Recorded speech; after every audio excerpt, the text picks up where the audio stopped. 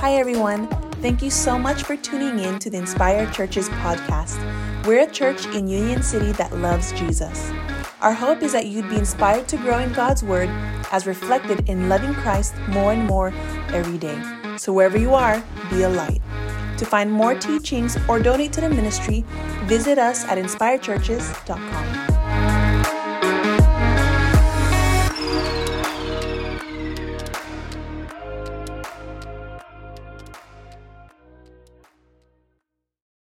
Okay, good weekend, bad weekend. Pastor Roger in our huddles today was reminding us that there are going to be some people that are going to walk in and they're going to have a great week. You know, some of us, we walked in this morning setting up and tearing down. I'm kind of all over the place, a little hyperactive, you know. And then there's some people who might be in here today that had a terrible week. You just never know. And so I just want to say, whether your weekend and your week was amazing or you're coming in today and you just had some ball drop that has weighed heavy on your heart, you made it. You made it today. You're here. You're ready to sit and listen to what the word of the Lord is going to say. And so it's my prayer that everyone in this room, no matter where you're at, no matter what's going on in your life, would walk away, that the Holy Spirit would speak to you. You would take something away from this message and the text today. In a moment, I'm going to invite you to open up your Bibles. If we could raise the lights up a little bit in the room so that my Bible carriers can see the text. In a moment, we're going to open up to Revelation. Again, we're just getting in the habit. We put it for you here on the screens, but for those of you that have physical Bibles, I just want to get in the habit of giving you a space to open it up and turn the pages. Revelation chapter 2. This is not a legalistic church. If your Bible is on the Bible app, praise God. I got nothing against that. All I know is that you'll forever be looking at the table of context if you don't use a physical Bible. Anyways, that was a joke, but let's move on. Revelation chapter 2, verse 8. We're going to read verses 8 through 11. I will read that momentarily. Let me ask you this question. How far would you be willing to go to prove the genuineness of your faith? That's good. Wow. Would you be willing to suffer loss? How far would you be willing to go to prove that Christ is Lord? Would you be willing to suffer loss? Would you be willing to die? Would you be willing to die for Christ? Now, there might be one or two of you in here, and you're ready. You can answer an affirmative to that question without a shadow of a doubt, and God bless you. And there might be a few people in this room who aren't followers of Jesus and think that we're a little crazy. But I suspect that most of us in this room, if we're being honest, we really don't know. We're unsure of the limits of our faith. We're unsure. We lack the confidence that if that moment came, we would be willing to risk it all for the sake of Christ. My prayer for us this morning, and has been for all week, is that as we read this next letter, that we would be inspired by the Spirit. And that this church, this letter to the church of Smyrna, would inspire this church in Union City to walk more deeply in our faith. And can I just say this? If you are not confident that you would be willing to risk it all, it's probably because somewhere you doubt the goodness of God. And so with that being said, let's pray and then we'll dive into the text. Heavenly Father,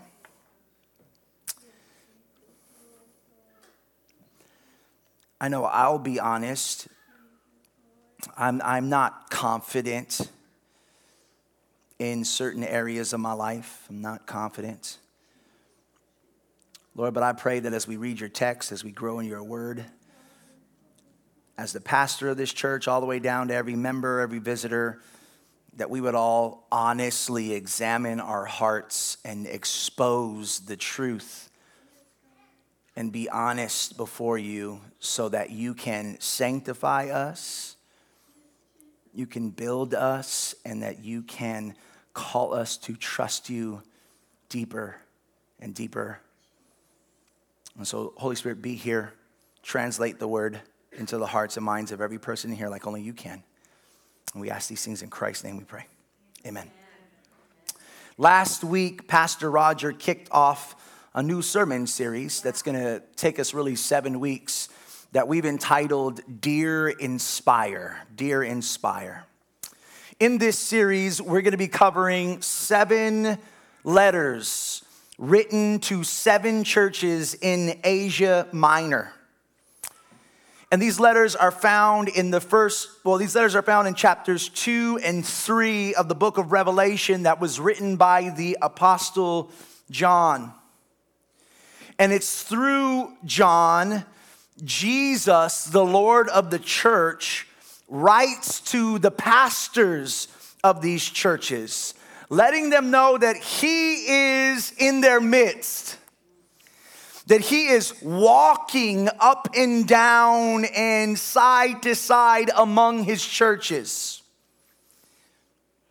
and that he, as the Lord of the church, as the pastor of the churches, Jesus Christ, eagerly desires to see the church mature, or he'll shut them down. And can I tell you, to shut a church down does not mean literally shutting them down. There are churches that think they're operating under the lordship of Jesus, but he removed them a long time ago. They're fooling themselves. And just before we get into this letter, a really important comment to make, and I know Pastor Roger emphasized this last week. Even though these letters are not addressed to Inspire Church, they're not written to us, every letter contains something powerfully important for us to consider. So as we observe the letter Jesus wrote to these churches, I believe it is important for us to pay attention as a church and to be able to extract from these letters what the Spirit might be wanting to say to us today. Amen? Yeah. Are we good? Yeah. If you have your Bibles, turn with me to Revelation chapter 2, verses 8 through 11. I was talking to Ricky a little bit earlier, and this particular letter is only 4 chapters long, but my goodness, we can spend hours. I promise we won't, but we could spend hours on just one word alone. And so, again, Revelation chapter 2, and we're going to read verse 8 through 11. And I love listening to those pages turn. Music to my ears. Revelation 2, last book of the Bible, verse 8. You ready? It's a little quiet this morning. Amen? Amen? I know it's probably a serious topic. I just asked you to lose your life for Christ. I get that. So I should probably, yes. But amen. God is good. He's resurrected. Here we go. Here we go.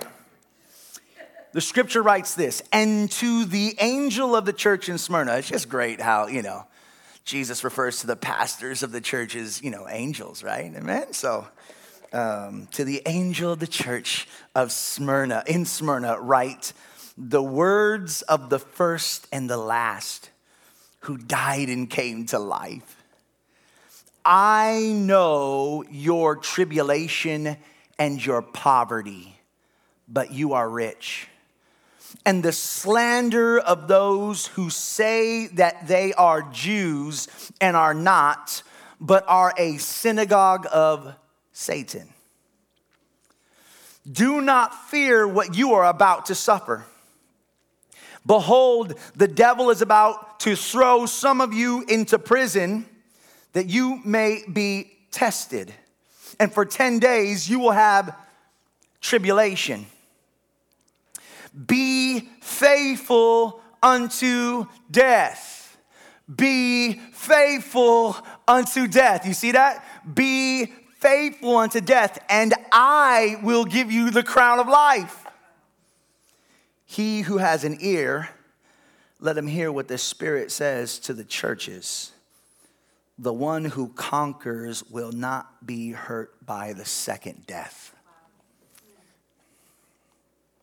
I want to examine this letter in 3 movements. We're going to take this letter and turn it into 3 sections.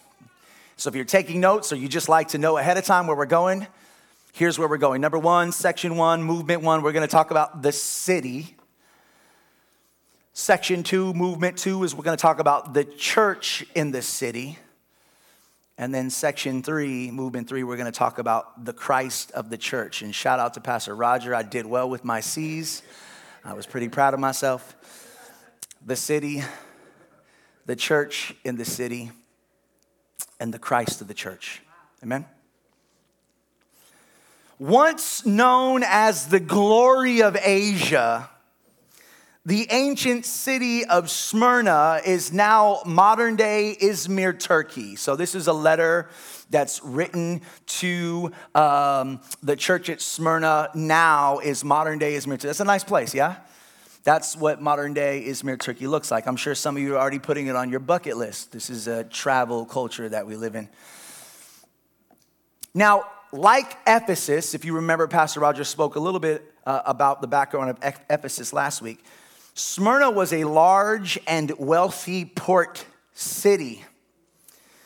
And Smyrna was named after one of its chief commodities. Smyrna means myrrh. Now you might remember myrrh in the birth narratives of Jesus. You remember the wise men, they brought gifts and they brought gold, frankincense, and myrrh. Myrrh is just a fun word to say, myrrh. I think myrrh and Smyrna were fun. All week I was like, Smyrna. Now, myrrh was a fragrance regularly used in ancient times to prepare dead bodies for burial. And I think it's kind of ironic that though the church in Smyrna would experience the bitter taste of suffering, their faithfulness unto death would arise towards the heavens like a sweet-smelling aroma in the nostrils of God. You could say that it was Christ's church that was the true myrrh of the city, and that it was Christ's church that was the only worthy commodity Smyrna had to offer God. Yet under the influence of Satan, the city hated the church and co-conspired to destroy it. Still, Smyrna considered itself a sophisticated city, known for its schools of rhetoric and philosophy. It even boasted itself to be the birthplace of the great epic poet Homer, not to be confused with Homer Simpson. We're getting better. Yet, like every other great city throughout human history, behind its extravagant facade and touristic appeal lied a deep darkness that was in opposition to Christ and his church. You see, Smyrna's deep loyalty to Rome had caused them to become infatuated with an imperial cult. Are you familiar with the term imperial cult? As a result, Smyrna showcased a temple dedicated to Tiberius, where the good citizens of the city would regularly go to pledge their allegiance and offer up sacrifices to Caesar as though he was a god. Right? That's what imperial cults do. They elevate the state to the level of God. And then whoever is over the state, whether it be an emperor, a king, or a Caesar, is God himself. I want you to note this. This is an important note. The church at Smyrna suffered greatly because they refused to look like and participate in the idolatrous rhythms of their city.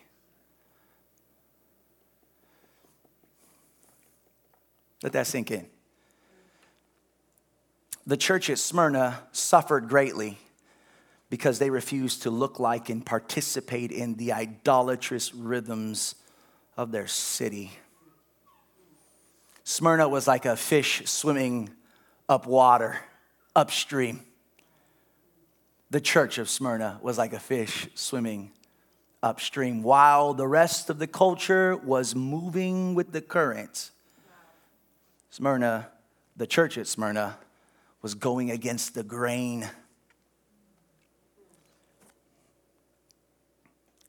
What a glorious church. This church was in Smyrna, but they were not of Smyrna. They were in the world, but they were not of the world. They were in the city. They were surrounded by the city's citizens, but they were not of the city. And their citizenship was in heaven. They refused to be defined by their city's hustle and grind. They refused to be defined by their city's definition of life. They lived a life of holy submission to the Lord, and they stuck out like a sore thumb. Now, inside of this impressive city existed what seemed like an unimpressive church, only described by their intense tribulation. This really hit me this week as I was studying the text.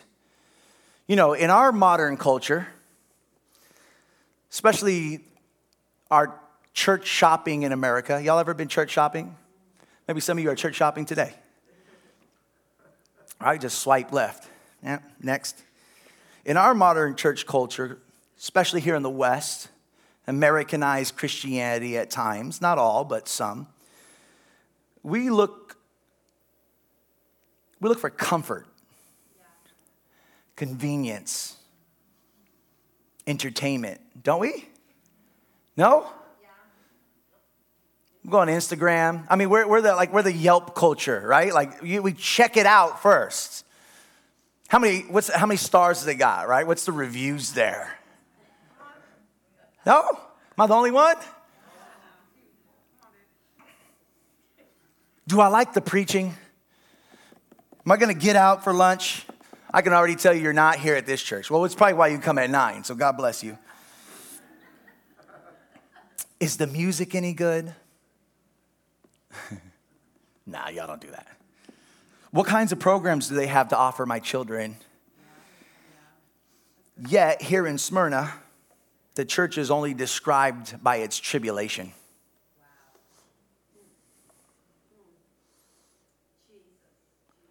You know, in our English dictionary, tribulation is synonymous with anguish, affliction, heartache, grief.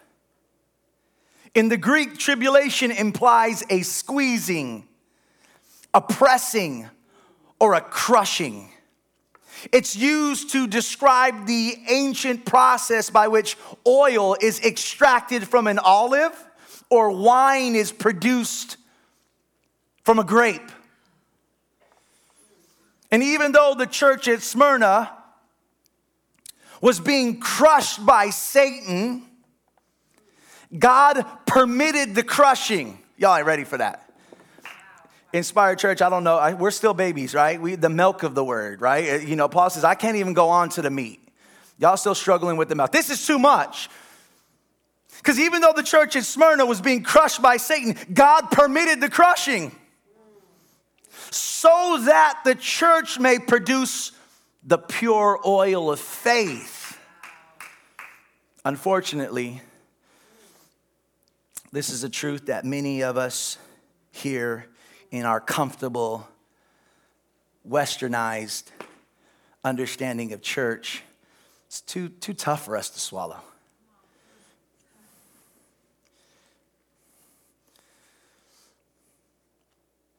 This is why Jesus will call the tribulation that they're experiencing a test, right? A test is a proving of your faith. A test is an exposure of where you're at. Because we're human beings, we like to give God a lot of lip service. And so when we're tested, the testing will determine whether what we say is what we really mean.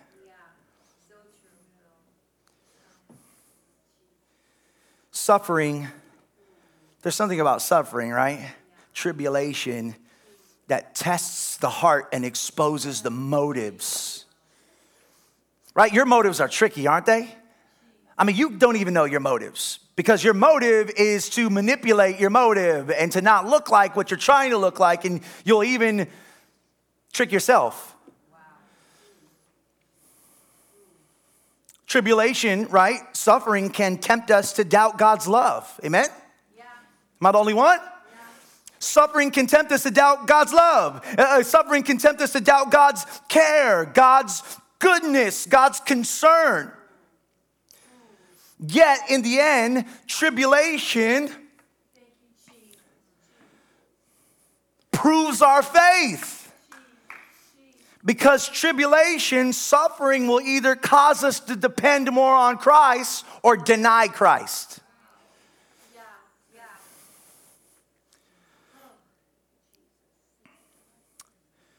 Did you notice in the text, Jesus is writing to the church. He says, I know your tribulation and your poverty. Did you catch that? Yeah. There are two Greek words used for poverty. The first word describes one who's barely getting by, living paycheck to paycheck, right? Some of us, we understand that in the Bay Area all too well.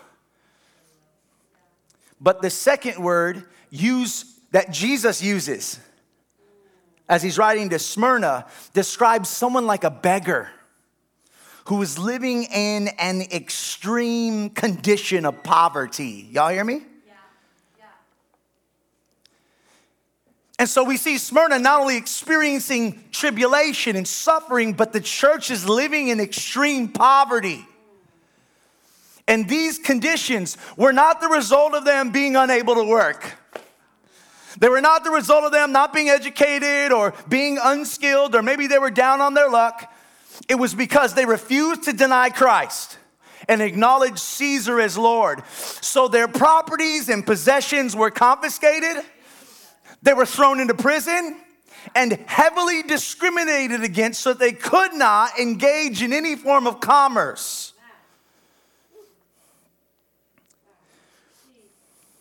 Jesus says, I know your tribulation. He says, I know your poverty. And then did you catch it? He says, I know your slander. You're being slandered. What is slander? A slander is a form of persecution that involves a constant barrage of verbal assault. It's verbal abuse. Jesus is saying, I know you're suffering. I know you're deeply impoverished. And I know that you are constantly being barraged with verbal abuse.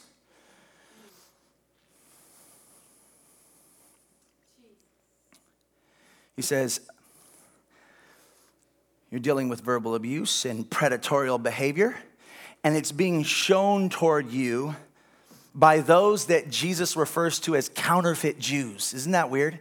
He says those who call themselves Jews but are not. And then he says, but they're actually a synagogue of what? Satan. Let me just paint a picture, give you a story. Not a story, but let me just kind of try to paint this picture.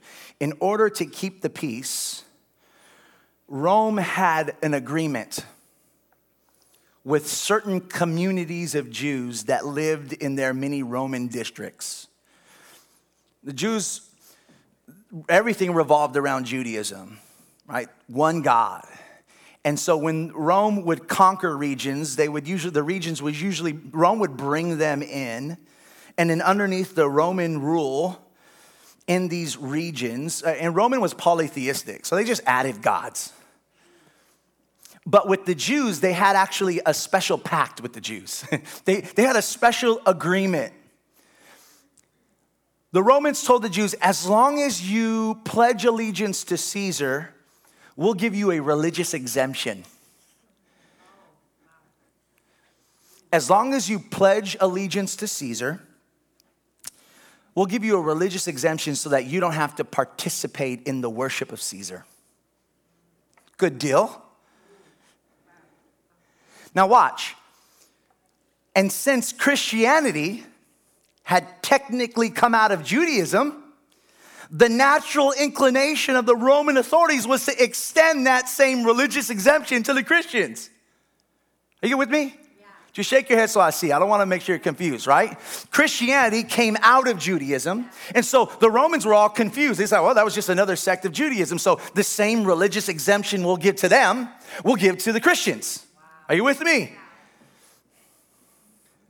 Yet, it was the Jews who opposed that option and would regularly go out of their way to antagonize and persecute and point out the Christian church, co-conspiring with the Roman authorities to have them imprisoned and killed. Welcome to the church in Smyrna. Impoverished, imprisoned, abused, and killed. And you thought serving on teams. You know how to get that one in there. Come on, where are my complainers at?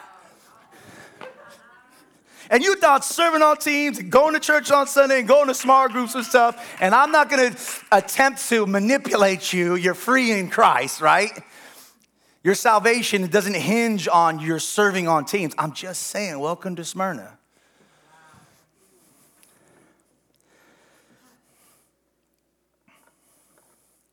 To identify with Christ's church in Smyrna would cost you everything. It's here, though, in the midst of this satanic scheme to destroy the church in the city, that the Christ of the church identifies himself to them in this letter as the sympathetic Savior who is eternal and resurrected. Jesus says, "Dear my beloved suffering church, I know."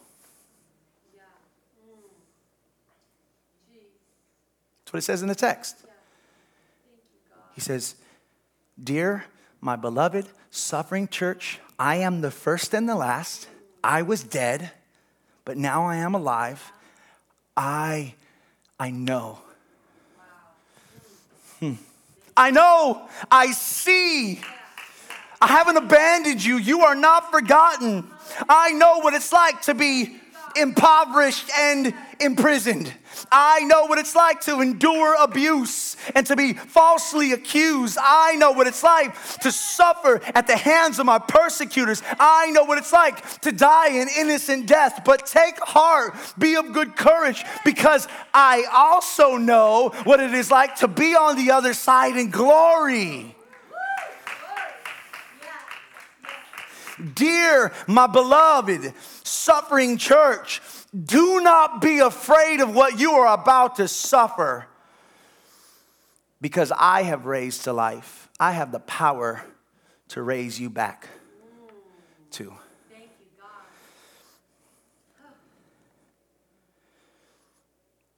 In spite of your tribulation, be encouraged. You may not look rich. You may not feel rich, but you are rich beyond your wildest imagination. You see that? He says, "Dear this church, and I know your tribulation, I know your poverty," and then what? "But you are rich." I know you don't feel it. I know you don't see it. But you are rich, richer than you can even imagine or understand or comprehend. You are rich. He tells this church, you may not be wearing the latest fashions. You may not be adorning yourself with the finest jewelry. But if you are faithful unto death, I'm going to give you a crown. Y'all don't get that, do you? You don't see that. You don't see that play, huh? You don't see that play, right? Like, I mean, you know that a person of status, you can tell by the clothes they wear, the cars that they drive, the jewelry they adorn themselves with. Yeah. It's everywhere. You see it, right? The jewelry that you wear. And you know, sometimes when I'm going down the Instagram rabbit trail and I'm in sin, I'm just kidding. And there's certain people you follow or whatnot, and you know, they got all this stuff on, and they're telling you how much it all costs. And like trying to outdo each other. You know, well, this piece is like $55,000. And I'm like, my gosh, well, this is a $120,000 carat ring, whatever. Do you understand? Like, it's no different. Human is human, same old, same old. Back in the day, wealthy Port City, wealthy people dressing nice, wearing their jewelry. And Jesus says, you are rich beyond your imagination. And though you are dirt poor, if you endure unto death, I'm going to give you a crown of life. Thank you, Lord. Yeah. Yet some of us will rather wear crowns of selfishness and sin than crowns of resurrection life. Dear my beloved suffering church, I know your poverty, but you are rich. Can I tell you something really profound? You're going to get told anyway. I was hoping for a yes. Of all the 7 churches, remember, we're in a portion of Revelation in which Jesus is writing 7 churches. Of all the 7 churches that Jesus writes, Smyrna is one of only 2 churches that Jesus does not rebuke. Jesus is the Lord of the church. And in Revelation, he's painted as one in the heavenlies, walking up and down the church. And he sees everything. And because the Lord of his church sees his church, he has the right to correct his church. And Smyrna is one of only 2 of the 7 that the Lord has no correction for. Jesus has nothing negative to say about the church in Smyrna. And to be honest, I don't think that's a coincidence that the churches who received the most rebukes were the ones that are most comfortable and most wealthy.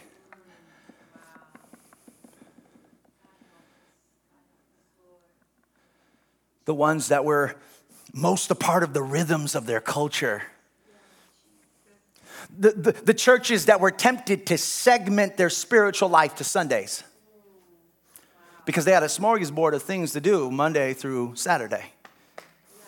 I don't think it's a coincidence that the churches that were stripped of nothing, trials and tribulations, suffering, rejected, imprisoned, abandoned, running for their lives, that those are the ones whose faith have been purified.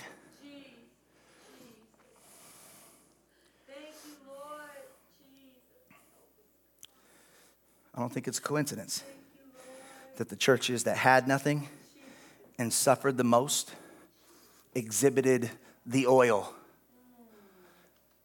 because they were pressed and crushed. Y'all with me?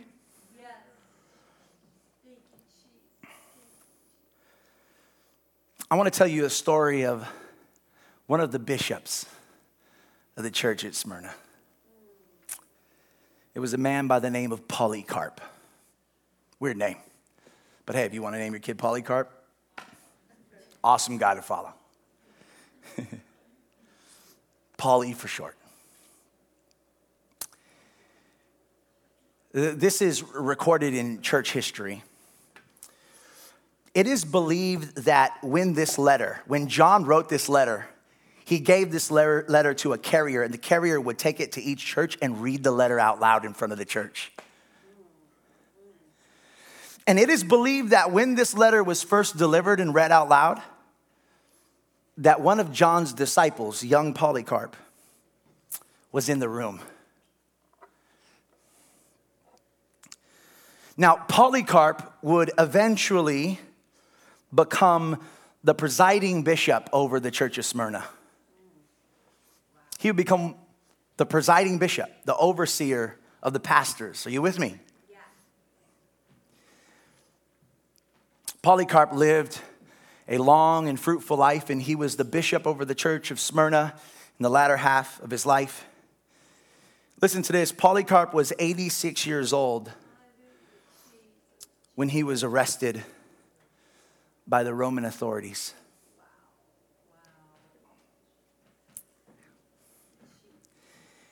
And he was taken in front of a shouting mob. It said that the magistrate kept asking him, for the sake of your age, curse the Christ.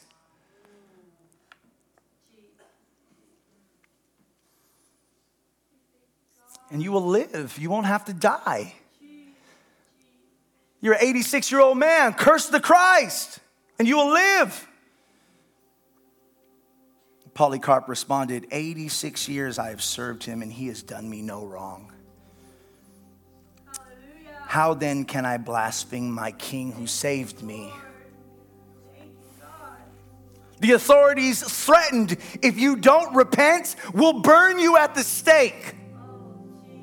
Polycarp responded, you threaten me with a fire that burns only for an hour and in a little while is quenched. But you do not know about the just judgment that's coming and the eternal fire that is reserved for the ungodly.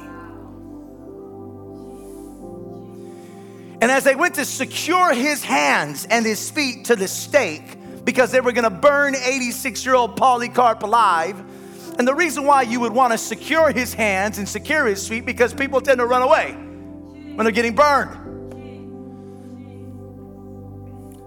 As they went to secure his hands and secure his feet so that he wouldn't run from the flame, Polycarp said, let me be. He that granted me to endure the fire will grant me also to remain in the pyre. He said this, and as Polycarp began to lift his voice and pray, they burned him alive.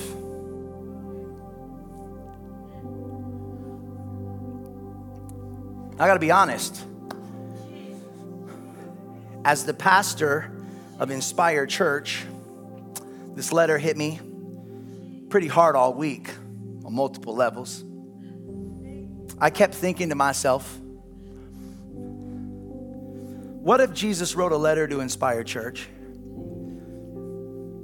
and he had nothing negative to say about us? What if the God of this universe, Jesus Christ, wrote Inspire Church, Dear Inspire? Can you imagine? Can you imagine how Jesus, if he was just, would say, Dear Inspire, I am the God who sees everything. I am the God who knows everything.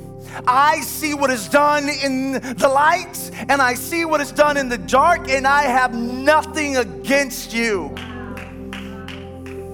What a win. What a glorious day that would be. I mean, as a pastor, as leaders, as members and attenders, there's nothing more beautiful to be affirmed by the Christ. He says, I have nothing against you. As a pastor of this church, my heart would be overwhelmed with joy. But then reality crept in.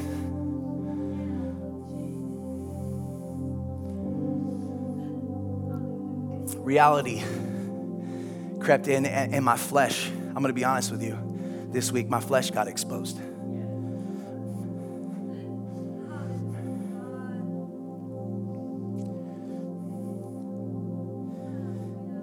At what price? What price will we be willing to pay for our faith to be purified by the Lord? This hit me like a ton of bricks, y'all. I was so filled with conviction as I started to wrestle in my flesh. If there was a way for Inspire to look like the church at Smyrna, would I even want to? Would you even want to? If there was a way for your King and your Savior to look down at this church and say, I have nothing against you, but it's going to come at a cost, would you even want that?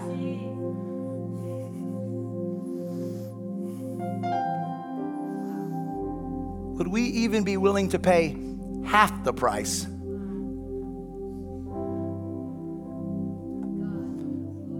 I think we answer with our life every day. Poor, weak, insignificant, unimpressive, imprisoned, abused, criticized, slandered, crushed, killed, yet in the eyes of Christ, rich. Rich. Now, we ain't ready for that. I know we aren't, because I'm not.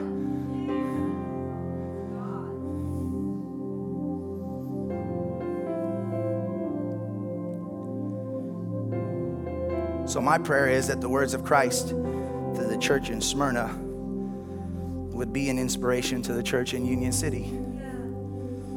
That like the church in Smyrna, the church in Union City, maybe by God's grace, would one day be able to heed the counsel of Jesus, to heed the counsel of our resurrected King when he said, do not fear those who kill the body, but cannot kill the soul. Rather, fear him who can destroy both the soul and the body in hell. You see, at the very end, he says, to those who conquer, like, you don't have to be afraid of the second death. I don't know if you caught that. Well, in this text, right here, Jesus, there are two sentences. One describes the first death, the other describes the second death. Do not fear those who can kill the body. That's the first death. But instead, rather, fear him who can kill what? Both the soul and the body in hell. That's the second death. Y'all see that? Most of us live our lives for the first death, but not for the second. But the first one is temporary. It's temporary. The second one is eternal. It's the one that matters most.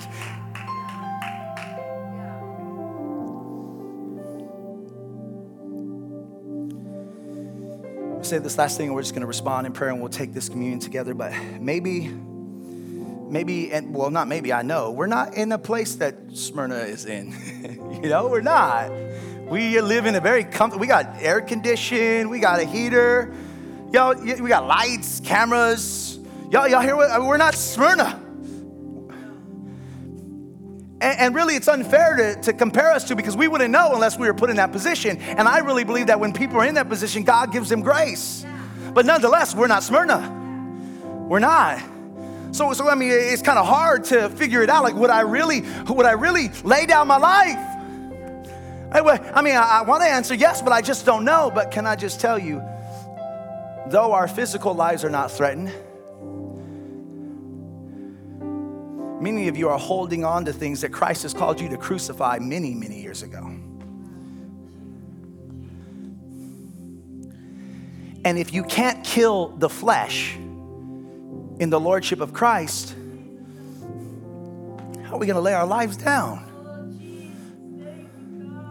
for the lordship of Christ? So Smyrna becomes an illustration. What they're experiencing physically, God has called all of us, whether you're in Smyrna or you're in Silicon Valley, to crucify the flesh, to suffer loss, to give it all up for the sake of Christ, to not participate in the idolatrous rhythms of the city. And so in a way, we can prove our faith. We don't have to run to some faraway land and prove that we'll survive martyrdom. No, no, no. You are called to martyr your flesh.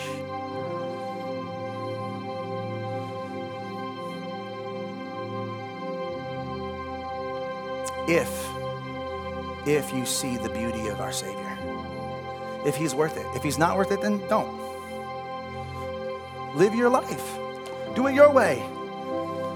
Do it your way. But if he's worthy, then like the church of Smyrna, we'll lay our lives down no matter the cost.